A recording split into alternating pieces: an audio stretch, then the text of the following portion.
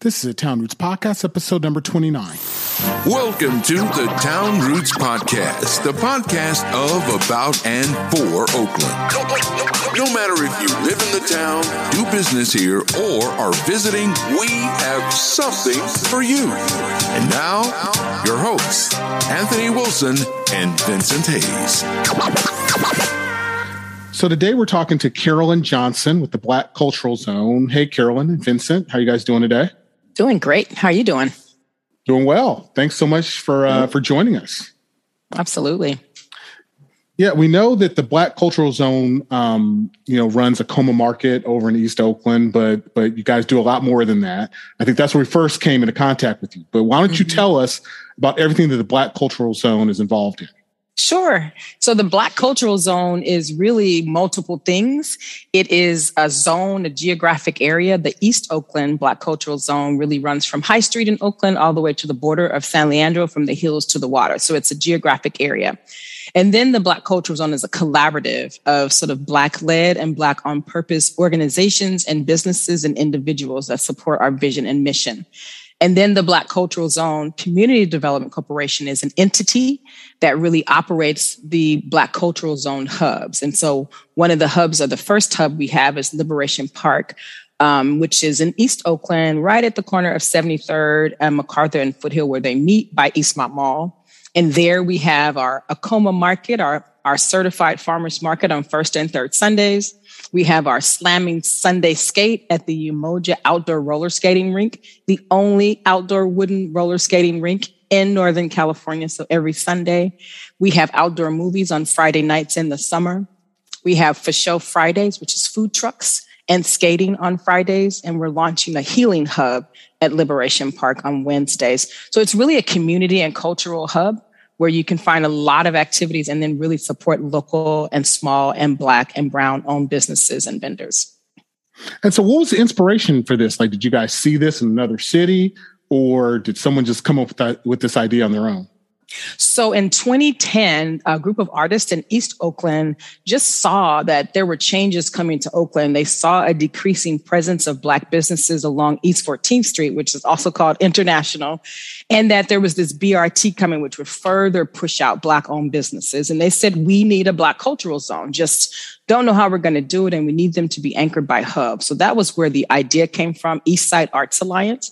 And then in terms of this particular lot that we have, it's been abandoned and owned by the city for over 15 years. And there's not many sites that can really hold a Black Cultural Zone hub that have the enough space. This is a 1.2 acre space. And so it was available. We went to the city and to license it and to operate and create a cultural hub there, which is temporary. And we're also going to be doing affordable housing and building a permanent market hall there in about 2 years.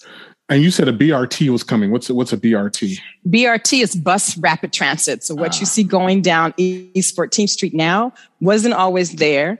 And it's really had a very impactful on businesses there. Streets and curbs are different, but they've been planning that for 15 years. And so in 2010, they were doing the initial studies, and that group knew it would further displace and harm Black businesses that were already being displaced. We've gone from 1,000 Black-owned businesses that own their property on East 14th Street to less than 5. Oh my God. Less than 5? Less than 5 that own their building and their business. On you mean East 14th 500 or 5? 5 total. As in 5 Black businesses. Holy on East 14th. On East 14th Street. Between what? Between downtown Oakland, the lake, and all the way to San Leandro. There are only 5 Black-owned businesses on 5 that own their business and their building. I see. Wow. That is amazing. Wow. Yeah, that's surprising. I would not have thought that at all. They saw it coming. And we knew that BRT is not the only reason for displacement, but the gentrification. Oakland is just a stop away from San Francisco. And so you see the gentrification and displacement in West Oakland. Well, with that, we lose businesses. So if you're a business owner and you were living in West Oakland and East Oakland, now you live way out in Antioch or Brentwood, you're probably going to move your barbershop out there or your store out there. And so that's a part of it. But yeah, that's what happened. Wow. Mm-hmm. Quick question, because I find this like I'm a lover of real estate, but during the due diligence period for creating the BRT, was this not discussed or thought about? It was discussed. I mean, I think a part of why the East Side Arts Alliance started the Black Culture Zone is that folks weren't hearing them saying it's going to have a negative impact and you're not doing enough to protect businesses. It was thought about, but at the end of the day, it happened. And so there were different versions of the BRT. Some was going to have it flush to the ground where it wouldn't be an issue when you can cross the street. I'm from East Oakland. So right now, the 84th, where my family lives, is a big old barrier and where people could make a U-turn and go get to that store. Now you got to go all the way down to 90th and back. And so there's been those conversations, but sometimes when policy and planning roll over our people, this is what happens. I mean, this is the history of this country, right? You think about redlining, you think about, urban renewal, which is supposed to help, and all of it winds up having our people, Black people, rolled over for many reasons. And so, yeah, it was thought of, it was talked about, and it still happened. Wow. So when I saw those changes happening, I thought it would be beneficial in terms of ensuring that transit could get through traffic in that area. But I never considered that would be like one of the downsides of that development. Yep. And, you have to think about the BRT, Bus Rapid Transit, is really about getting people really quickly out of those neighborhoods, deeper East Oakland, to the jobs in Oakland. And for whom was it really built? So transportation has been the leader for gentrification and displacement in general. So think about what happened to West Oakland. What tore that neighborhood up? A freeway, BART, post office. Right. And so you are able to push through these transportation infrastructure projects through neighborhoods that don't have enough political clout or time to go to meetings, et cetera, because they work in 3 jobs. And so usually we should know that when you have large infrastructure projects, they'll be run through communities that don't have enough political cachet, and they tend to be Black communities. So you start the Black Cultural Zone, right? And kind of what were the first few steps? Like, what were the first few projects in getting that started? Like, what were the first issues that you guys were addressing? So again, East Side Arts Alliance and that coalition started the East Oakland Black Culture Zone Collaborative. And they really started with community engagement and having these conversations so folks could learn about these events at their store. They're still there, and thank God. They had the meetings. They started bringing together the partners. But one of the, so they had Friday night events and they had block parties and things like that. I joined in 2019 and we decided to form the Black Culture Zone Community Development Corporation, which really would focus on the commercial real estate transactions. I'm a commercial real estate broker and developer before this. And so it's about a commercial real estate strategy. People respect your conversations, but they respect your power, which is really in land in this country. So our goal was to buy and build Black Cultural Zone hubs. And so the first one we were able to tie up was where we are now, Liberation Park, with a license agreement with the city of Oakland to activate that space. And we were able to also submit a winning bid to develop 120 units of affordable housing and a permanent market hall. So that's the first one. We are looking to do 10 of these types of projects in East Oakland and to also do these kinds of projects in other legacy Black communities that have the same kind of challenges that we have in East Oakland, wherever our people are. And is that project underway? Have you broken ground on that? No, we're still there. So we are in the architectural phase. We won the bid. We've hired the architect. We're actually getting ready to select our engineers to finish up the designs and submit for entitlements, which is necessary. And then we'll be able to get a general contractor, all of which we're trying to make sure that we have a strong Black presence. We'd love a Black general contractor. We'd love to make sure the money stays in our community. It will be a $200 million project, and we want to make sure our community benefits from it. So the groundbreaking is probably going to be, my goal is December 2024 for that project. And we'll have to move our temporary activities, which includes the rink, et cetera, to another site that we're developing. So I want to go back to the rink and all that stuff. Because when we started, you were first and third Sundays for the Acoma Market. Mm-hmm. You talked about a skate rink. You talked about outdoor movies. You talked about food truck. That's a lot going on. It's a lot, Carolyn. It's a lot. Well, Black Cultural Zone hubs. So Black people tend to live in areas that are further away from dense sort of urban downtown areas. And so you have to have a go-to venue as opposed to assuming you'll have walk-by traffic. So the concept of a Black Cultural Zone hub is something that draws people to it because there's lots of things going on. And then our goal is to really buy other commercial property around it so that we can create districts. So yes, there's a lot that's going on. So you can come to that place, which used to be an abandoned lot where folks who fought their dogs and roosters would throw the dead bodies over there into the park. And we have changed it into an oasis. We call it a very safe Black space. So Friday nights, we're building our version of a food truck park. There, you can go there for skating all the time, which again, it really centers our arts and culture. There were Black, roller skating is a Black thing. The artistry of that is something we want to elevate.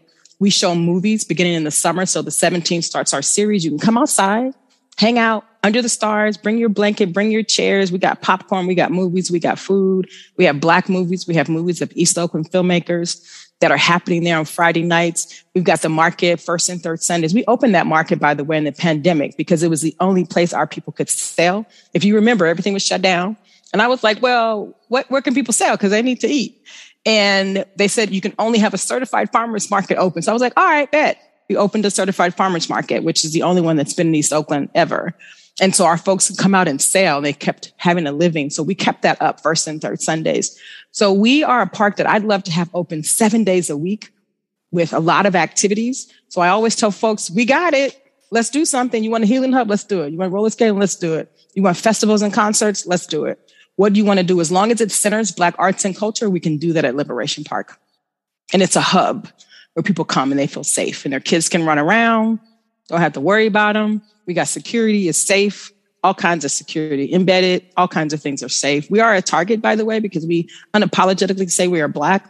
And so things like Buffalo, we have to be concerned, but we take it very seriously that when people come to Liberation Park, you will be safe and you have a lot of fun.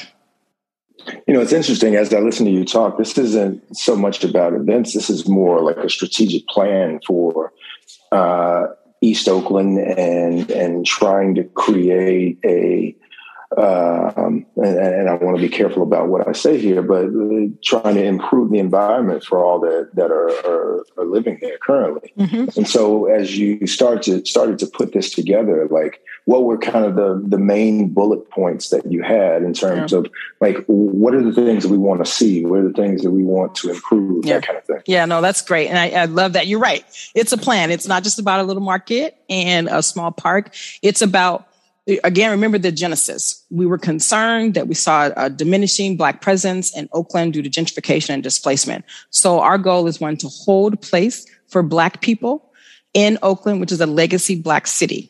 We want to return residents and businesses to Oakland, which is a legacy Black city. We want to restore the things that we had before, and we want to make sure we design that ourselves into the future of Oakland, that we will be here. And so it is a strategy. So all of that Liberation Park Market Hall, that also generates revenue. So our vendors are selling. We're using Black and brown vendors, East Oakland vendors. We're showing films. We're using our music. And so in order to build a strong Black economy, the dollars have to circulate more often in your own community. I spend all my money at the market now. I don't really shop anywhere else because I can get everything I need. What if we all did that? What if all Black people shopped at Acoma Market and got everything that they needed? What if they came on Friday nights and supported our food trucks so our chefs can do well? But not just the dollars circulating inside. We have to draw in more dollars than we spend out. So we want everybody to come from all over the world. Come on to Liberation Park and spend your money. Come on to East Oakland. Come on to Oakland, to our Black districts that we're developing, and spend your money, not for a generous donation, but because the stuff we have is quality and what we do is great. And we want you to support that. So that's how we build a strong Black economy that leads to an improved quality of life, improved education, improved safety, and us not having our hand out asking for affordable housing to be built for us, but for us to do the developments ourselves. Yeah, that's amazing. And I love real estate, and I do all kinds of like single family stuff in terms of residential development. And one of the things that I guess is probably the hardest thing to tackle is affordable housing. Have you kind of figured out like the right people to have in place in terms of funding and all those things? I don't want to get too far off of what we were talking about, but like this is my thing. No, it's a part of it. And unfortunately, the kinds of projects we're doing, the larger commercial projects with the bigger and we do have affordable housing. We're planning 120 units, and the larger projects have tax credits. They have grants, they have foundations, and there's a formula for that. But if we don't work with developers like yourself and other developers who are doing single family homes in and around the neighborhoods that we are developing, we will gentrify our own people out. Folks will come and they're like, oh my God, East Oakland's so cool. It's only $700,000 for the house. So that's what happens. So we do have in our collaborative, we have other partners who work on housing specifically. So like the Neighborhood Housing Services of the East Bay run by Nikki Beasley, they are partners. We partner with a lot of affordable housing developers. We partner with smaller developers who do 1, 2, 3, 4 units to say, we're coming. What can we do to really anchor these things in a trust for Black people so that we are keeping the ownership and we don't drive our folks out?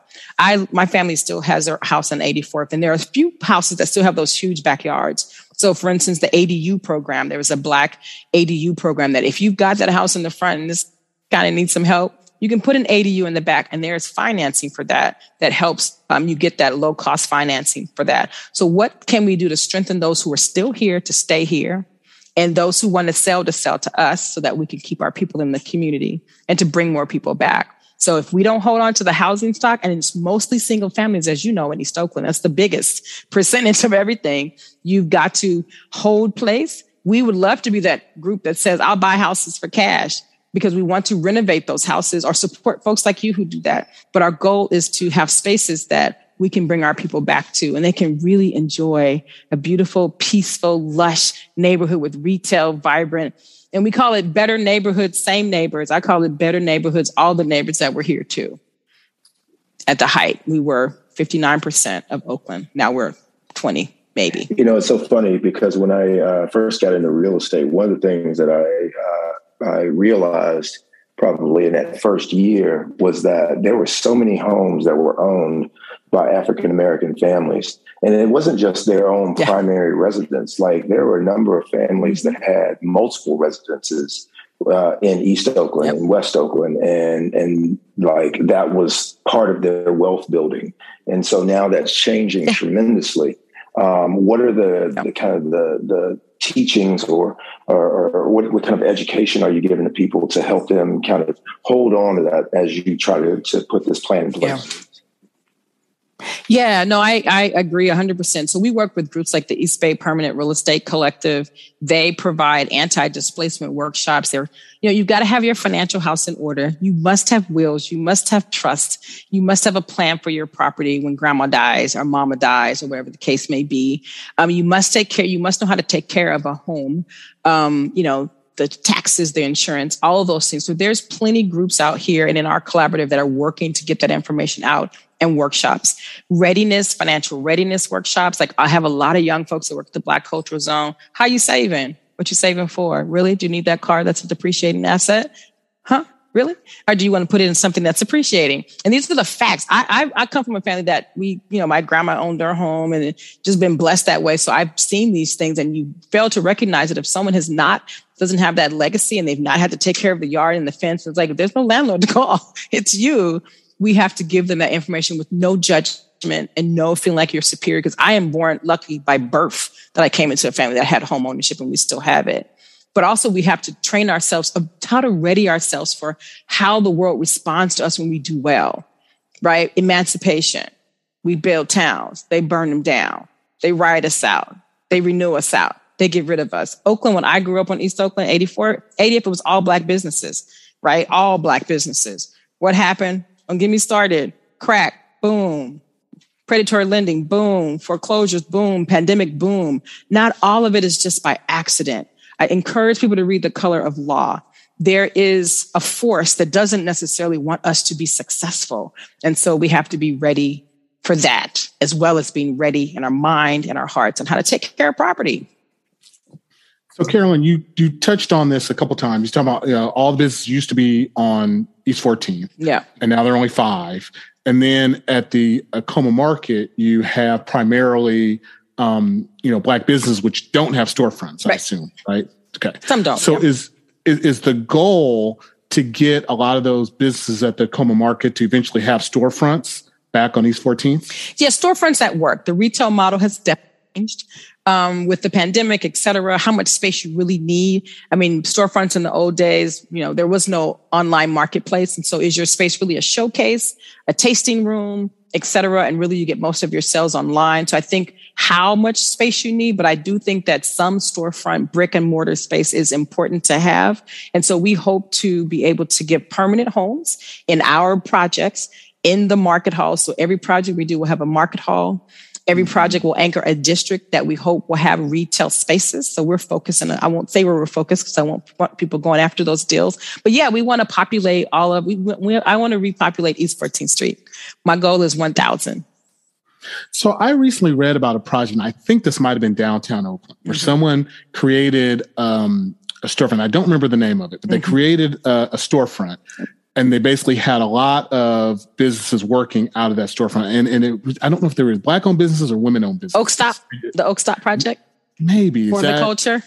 Yeah. Yeah, I love that. That sounds familiar. That is exactly, I love Trevor. He's also part of the Black Cultural Zone, and he's doing exactly what we should be doing. You don't need just one store. People want to come to a hub. Oh, I can get some candles, and I can get, so a Como market is kind of broadly speaking what every retail space in this kind of market should be like. You can go get multiple things. You can see some stuff. You might be able to do some stuff, have an exercise class.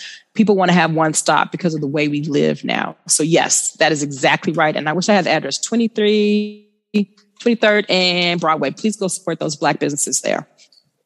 So as you started to get this rolling and you achieved some success, what has the pandemic done in the midst of this? Has it helped? Has it hurt? Has it created like new initiatives? What are you seeing? So I started in 2019 and we started the CDC in 2019. And so we literally started the actual core of the organization in the pandemic. And what the pandemic did was definitely expand what we thought we would be doing. We pivoted first to community rapid response. We had just signed the license agreement at Liberation Park, mowed down that grass, and started a food distribution, a drive-through food distribution. We were able to distribute 150,000 hot meals to folks during the pandemic. Didn't expect to do that, but that's what we did. Like I said, the Acoma market was started earlier than we thought because it was the only place that our businesses could vend during the pandemic was a certified farmers market.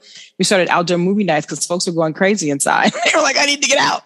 And it was a drive-through. So we could have people drive in. And so a lot of that was kind of like, we hadn't thought of some of those things, or we didn't think it would come that soon. So it definitely expedited the roller skating rink. Roller skating became a big thing in the pandemic, and it expedited our desire to bring that art back to our community. So I think it expanded our plans and expedited some that we thought would come a little bit later.